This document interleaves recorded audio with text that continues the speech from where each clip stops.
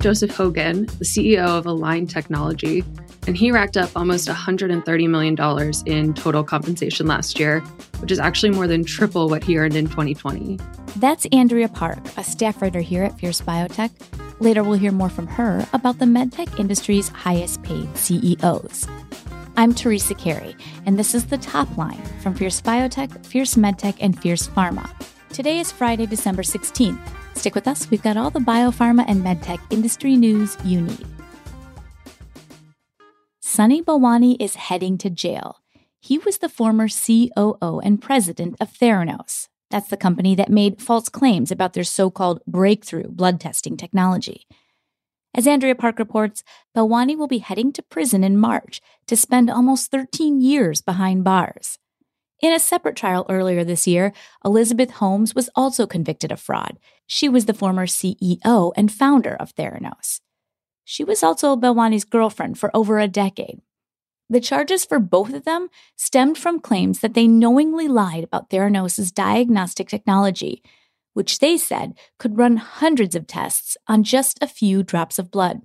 Holmes was found guilty on 4 of 11 charges, all related to defrauding investors. Balwani, meanwhile, was hit with 12 guilty counts after a jury determined he defrauded both investors and patients. His sentence is almost 2 years longer than Holmes'.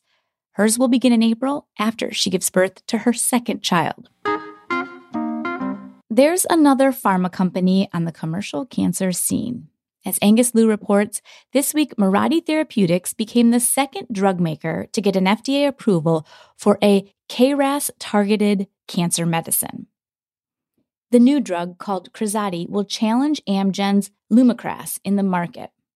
Krazati won an FDA approval to treat patients with KRAS G1C mutated non-small cell lung cancer who have received at least one prior therapy. Amgen's Lumakras won a similar approval in May 2021. KRAS is a drug target that scientists once called undruggable, but now it has 2 FDA-approved therapies. Krazati is Mirati's first commercial product. CEO David Meek told Fierce Pharma's Angus Liu that the company's marketing pitch will focus on the drug's strong efficacy. But Krazati won't come cheap. The drug will carry a list price of almost $20,000 for a 30-day supply. The 2022 American Society of Hematology annual meeting, or ASH, just wrapped up, and Fierce's Angus Liu headed to New Orleans to get the scoop, and the key highlights came from immunotherapies for lymphoma and multiple myeloma. Among the noticeable were results from Johnson & Johnson for a drug that's up for approval. Multiple myeloma is a blood cancer that can be treated with a variety of medications, but since multiple myeloma relapses frequently, patients need alternatives. That's where J&J comes in. J&J presented clinical trial data for its drug dubbed talquetamab. Up to 74.1% of patients had an overall response. And this result was seen among patients who had really challenging multiple myeloma, relapsing after previous treatments. Besides the results themselves, what makes the J&J drug interesting is that it addresses a new target, one that hasn't been successfully addressed before. And that target is called GPRC5D. Talquetamab also targets the protein complex called CD3 and an antigen known as BCMA. In fact, the data presented at ASH included some patients who had received BCMA-targeted therapies but still relapsed. Several other companies also reported new data for BCMA-targeted candidates.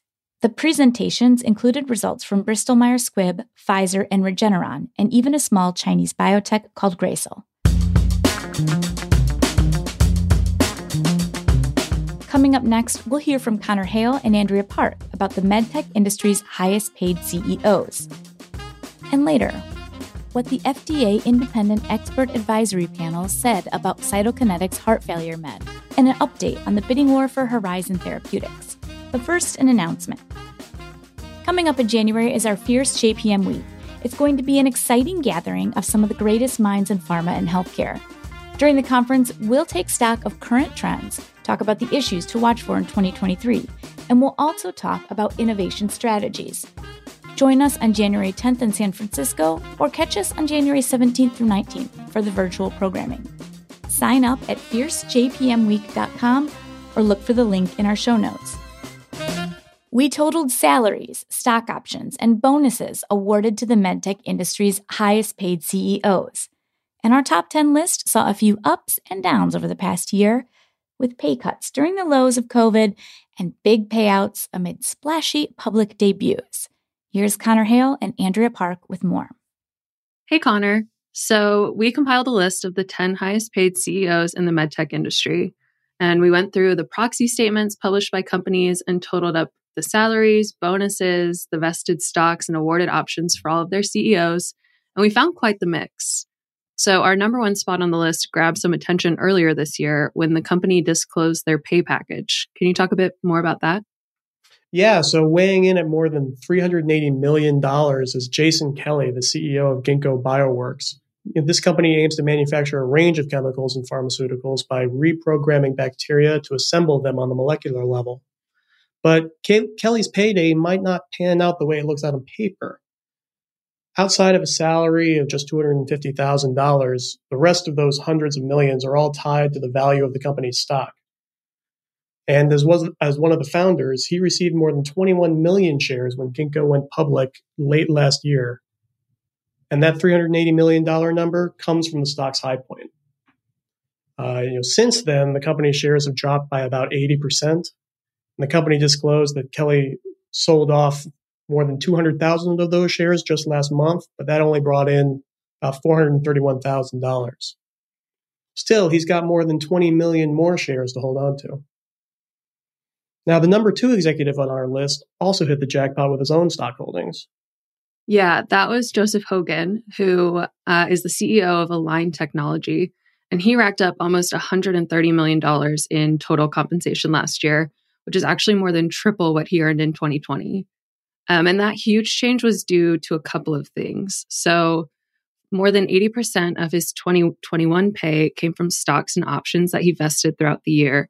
And not only did he vest double the amount of shares in 2021 as he did in 2020, but the value of each of those shares also more than doubled. So if you break down the amount that he took home from vesting stocks and options in 2020, each share was valued around an average of $270 a piece. But 1 year later, that number rose to $590 per vested share. And that jump happened because Align, which is the maker of Invisalign, had its biggest year yet in 2021 revenue-wise. But, of course, the downside to such a giant year is that it can be hard to maintain. And that seems to be the case for Align because its stock price has steadily dropped throughout this whole year from about $650 in January to less than $200 by the beginning of this month. So I think it's safe to assume that Hogan's 2022 pay package will likely look pretty different from last year's. And another company bringing some interesting math was Guardant Health with its pair of co-CEOs, right? That's right. Yeah, Helmy Eltoukhy topped our list last year, the CEO of Guardant Health, but there's been some changes since then. The company named a co-CEO about halfway through last year with Amir Ali Talazaz, and both have taken salaries of $1 and largely equivalent pay packages. They both received $113 million last year, again, largely from stock after the company went public. But this year, Eltoukhy isn't coasting on just like a $1 salary. He also picked up $73 million in value when previous shares vested this year. Talazaz did the same. That was enough to rank them both 5th on our list. Yeah. And speaking of Eltoukhy's fall from number 1 on last year's list to number 5 this time around, I also wanted to highlight a couple of other CEOs on our list who went through pretty big changes. Mm-hmm. So on the upswing, there's Steve Chapman, who's number 6 on the list. He's the CEO of genetic test maker Natera, and he almost doubled his entire 2020 compensation last year. He earned around $67 million, and almost 99% of that came from stocks and options. But then moving in the opposite direction, Joe Kiani, who's the CEO of Masimo, took home less than a quarter of what he earned in 2020, even though, that still put him at number 8 on our list for 2021. And Kiani's compensation came in at $52.7 million for 2021, which is way down from the more than $222 million he earned the year before. And again, pretty much as per usual, that change was pretty much all due to stocks and options. So back in 2020, he vested more than 1 million shares, which brought in almost $207 million for him. But then in 2021, he vested fewer than 150,000 shares, which shook out to just $36.5 million. Still not bad. Right. One other CEO that I wanted to highlight was Mike Minogue of Abiomed. At about $48 million, he only ranks 9th on our list, but his company makes miniaturized heart pumps for patients going through heart failure or recovering from a heart attack. He's been CEO of that company since 2004, and Abiomed's sales have grown by about 20% nearly every year since. He'll step down as chief when J&J takes over next year, but after it pays out $380 per share, more than 50% premium over the company's previous stock price. Yeah, that's a huge deal. Thanks so much for chatting with me about this report, Connor, and about some of MedTech's biggest bigwigs of all. Thanks. Yeah, good to be here. When it comes to Cytokinetics heart failure med, the risks outweigh the benefits, or so says FDA advisors. This does not bode well for the drug's commercial prospects, but Cytokinetics is forging ahead. As Max Bayer reports, the FDA advisor vote came after Cytokinetics' heart failure trial for the drug omecamtiv mecarbil, which was the second largest heart failure trial ever conducted. The experts did not hone in on a single fatal flaw that cursed the company, but rather the lack of resounding benefit. FDA committee members raised concerns throughout the meeting about the trial design and dosing regimen, while Cytokinetics argued that data among the sickest patients showed significant benefit. In a statement following the vote, CEO Robert Blum said Cytokinetics plans to constructively engage with regulators while it awaits a final decision.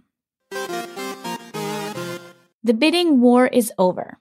As Fraser Kansteiner reports, Amgen beat out 4 other companies and agreed to pay around $28 billion to acquire Horizon Therapeutics. But for Sanofi, Horizon Therapeutics is the one that got away. While Sanofi may have been outmaneuvered, it did play a key role in the talks to buy Horizon. Sanofi got the conversation going, in fact, when it floated an unexpected cash offer for Horizon. Horizon rejected that initial offer, and Sanofi came back to the bargaining table twice with revised bids. After Sanofi's third proposal, Horizon decided to approach other potential bidders, Amgen, Johnson & Johnson, and an unknown fourth company, all of whom expressed interest in buying Horizon. Ultimately, Horizon liked Amgen's offer most. The deal is expected to close in the first half of 2023. It's now unclear where Sanofi's merger and acquisition mindset is at, but its unsolicited offer for Horizon shows the company is weighing the deal-making landscape. Not so much Santa Claus this Christmas, but sanction and clause.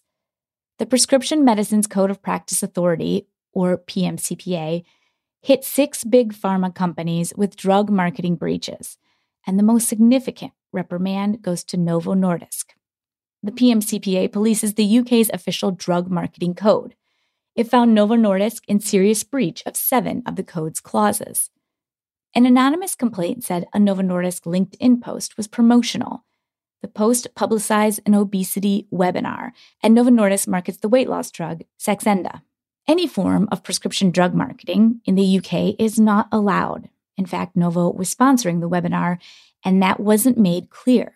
What's more, Novo was also covering the costs for the written instructions given to those who help supply medicines to patients. The PMCPA agreed with the complainant, but Novo appealed. Then things got even worse.